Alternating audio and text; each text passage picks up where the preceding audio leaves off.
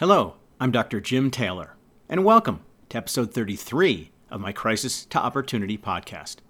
This episode is the first of three in which I will wrap up my podcast by exploring how to take everything you've learned throughout my podcast, all of the episodes, and prepare you to take action that will help you to positively confront and hopefully overcome the crisis you're faced with. The topic for this episode is Blurry to 2020.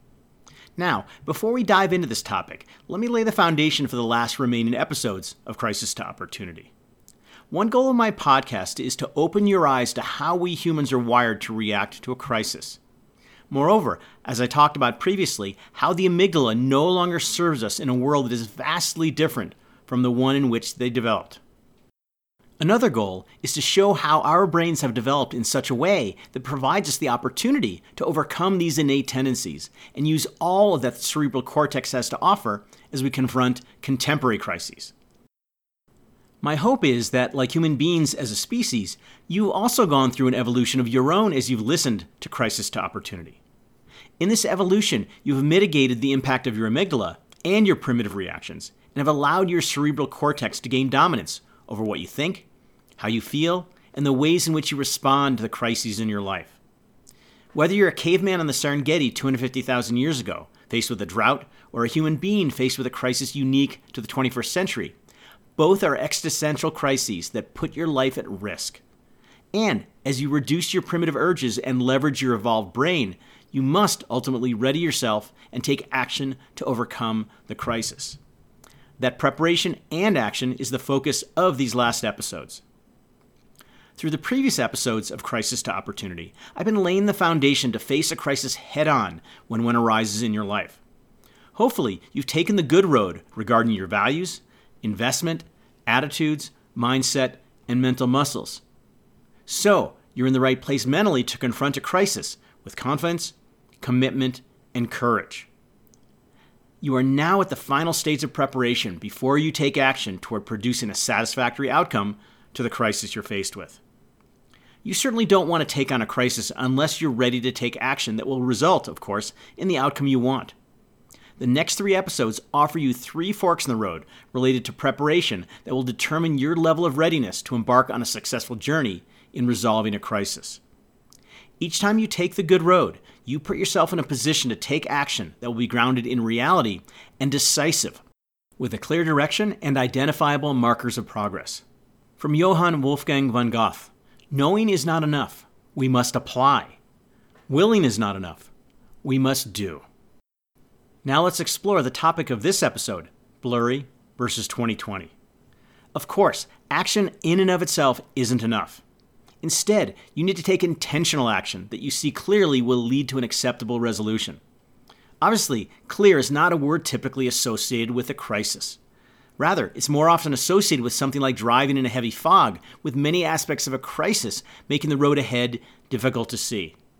In fact, you can only see a short way ahead of you in an obscure fog and a crisis, and in that fog driving, you experience frequent, unforeseeable potholes. Navigating a road or a crisis in these circumstances is even more difficult when it's unfamiliar to you, which tends to be the case with crises.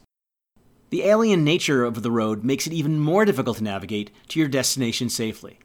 The result is that you must drive very cautiously and are at constant risk of crashing. Such a hesitant approach is no way to make it through a crisis intact. Instead, you must see clearly every cause and effect, influence, and possible outcome for you to successfully navigate your way through a crisis. With this clarity, you'll have the best possible understanding of the situation, which allows you to take appropriate action based on a clear vision of the crisis and determine the quickest way to get through it with the greatest success. From Tom Steyer, the investor and political activist, clarity of vision is the key to achieving your objectives. Now let's talk about what I mean by blurry. There are many features of a crisis that make it difficult to see clearly, some of which are distractions that were previously discussed, such as overwhelming emotions and life separate from the crisis. For example, family, friends, work. In addition, the crisis may be multifaceted or incredibly complex, making it difficult to see everything about it you need to see. One of the most important variables that can blur your vision in a crisis involves various ways you think, which can become muddled. First, fantasy thinking. During a crisis, it's easy to fall victim to what I call fantasy thinking because of the massive threat that a crisis poses to you. Fantasy thinking involves seeing a crisis in a distorted way, in an unrealistic way. It's an inaccurate view of a crisis that sets you up for failure because all of your decisions, actions, and additional thoughts are based on faulty impressions, appraisals, and assumptions. Interestingly, this fantasy thinking can lead you to have two very different perspectives on a crisis, one positive, one negative. Positive fantasies can result in an underestimation of the severity or impact of the crisis. Whether you call it being hopeful, optimistic, or Pollyanna-ish, if you're out of touch with the reality of the crisis, these positive fantasies can lead you to take inadequate action or no action at all. It's not that big a deal. Things will turn out fine. Let's just hope for the best. Are a few examples of fantasy thinking, positive fantasy thinking, that can cause complacency and inaction. Negative fantasy lies at the opposite end of this blurry-eyed continuum, yet it too can set you up for failure. Negative fantasies can cause you to catastrophize the crisis. Think worst-case scenario, producing an overreaction or misguided response. We're doomed, my life is over, and what can I do? Are several examples of negative fantasy thinking that can cause panic or surrender. From the inspirational writer William Arthur Ward, the pessimist complains about the wind. The optimist expects it to change. The realist adjusts the sails. Second is tunnel vision. When the fight or flight response is triggered, your focus narrows onto the specific threat. As noted earlier, this worked in primitive times when the threat was obvious and immediate. But these days, this tunnel vision prevents you from paying attention to the multifaceted nature of modern crises, processing, synthesizing, and analyzing the many components of a crisis, considering the diverse options available to you, and developing responses to constructively address today's crises. Another problem that can create blurry vision is myopia. This blurred vision that can occur in a crisis may also create in you a myopia, or nearsightedness. This precludes you from considering the long-term implications of the crisis, as you won't be able to look beyond the near-term consequences. Again, all that mattered for our forebears in a crisis was whether they could survive in the moment, so this myopia was an asset, not a problem. Today's crises are a far different story. Let's return to the economic crisis of 2008. Myopia was exemplified in the first few months when many people withdrew a sizable portion of their investment portfolio from the stock market and deposited it in safer investment instruments or stuffed it under their mattresses. This happened despite the fact that there was consensus that the market would eventually rebound, which of course it did. Experts advised that taking money out immediately would actually result in a long-term loss rather than a gain, unless the money was needed in the short term, which could also have been true. In fact, research shows that those who get out of the market early on during a downturn tend to get back in too late to gain the benefits of the economic resurgence. So why would people do this?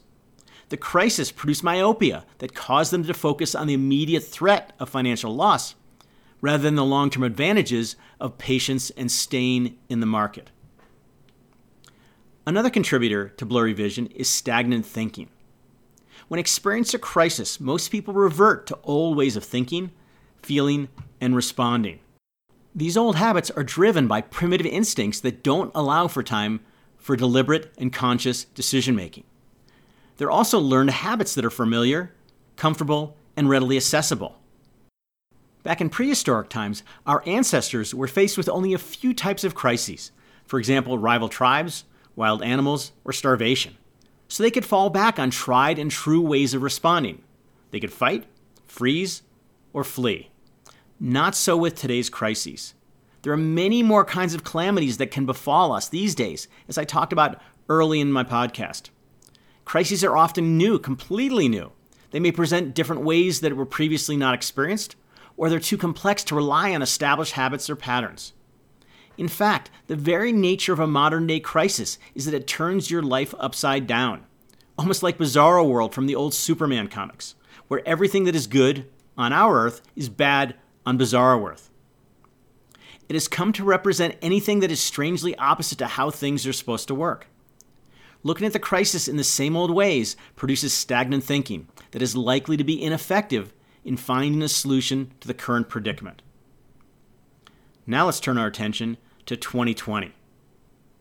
For you to have any chance of surmounting a crisis, you must have a crystal clear vision and think about everything needed to understand how to accurately respond.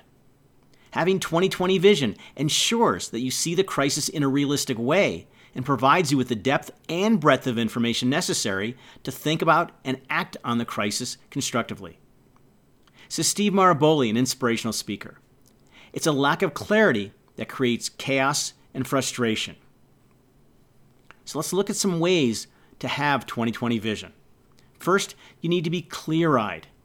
It is absolutely essential for you to see the crisis realistically. You will only be capable of identifying the relevant causes, contributors, and impact on you by viewing the crisis for what it is, not through your wishes or fears. Your ability to see the crisis with clear eyes and lucid thinking will permit you to accurately understand, evaluate, and analyze the crisis. Subsequently, you can then create and implement a course of action that gives you the best chance of overcoming the crisis, but only if you see the crisis again through clear eyes. You can ensure clear eyes by shining a light on the crisis in which you learn everything you can about it. This process involves gathering all relevant information and speaking to experts who can provide a depth of experience and knowledge that allows you to see the crisis within its context, again with clear eyes. You also need to be wide-eyed. To capture the complexity and details of today's crises, you also want to see them through a wide-angled lens. This perspective helps you to avoid the tunnel vision that causes you to focus on the specific threat and miss out on essential information that could help you respond to the crisis more effectively. You can expand your vision of a crisis in several ways. First, become aware when you're experiencing tunnel vision so you can deliberately broaden your focus onto all aspects of the crisis outside of its immediate and specific impact on you. Second, actively seek out information beyond what's readily available. Third, seek out others who can provide perspectives and information about the crisis that are more in-depth and might not be readily available to you. Finally, be patient. Allow the crisis to evolve and see what new information comes to light. In all these cases, you gather knowledge, insights, and viewpoints that reach beyond what is immediately in front of you, thereby helping you to formulate the best possible response to the crisis. From the motivational speaker Dennis Waitley, you must look within for value, but must look beyond for perspective. Another way to develop 2020 vision is by being farsighted. 2020 vision in a crisis also helps you to see the crisis as it unfolds and avoids the myopia that can keep you stuck. When you maintain a perspective that is both farsighted and nearsighted on a crisis, you have a field of vision that provides you with the full spectrum of information and options you'll need to address the crisis. It enables you to look back to the past lessons learned, look forward to the future to evaluate the landscape ahead, and integrate them to respond in the best way possible in the present. This vision encourages calm and deliberate decision-making in response to the crisis, that is to say, an opportunity psychology, while preventing a knee-jerk reaction, that is, a crisis mentality that produces short-term relief but does more harm than good in the long run. In addition, this farsightedness offers you several important benefits. It helps you predict the future course of the crisis and to recognize the potential long-term impact on your life. Farsightedness also enables you to establish goals for how you want to navigate the crisis, the end result you want, and importantly, develop a plan for getting there. The last key to 2020 vision is being innovative. Because crises are rarely the same, and there is no cookie-cutter approach to resolving them, rote ways of approaching a crisis will simply not work. Instead of falling back on stagnant thinking, you want to adopt an innovative approach to a crisis that unlocks fresh and creative ways of examining, understanding, evaluating, and responding to it. This groundbreaking perspective enables you to find answers and solutions that best address the unique challenges of a crisis.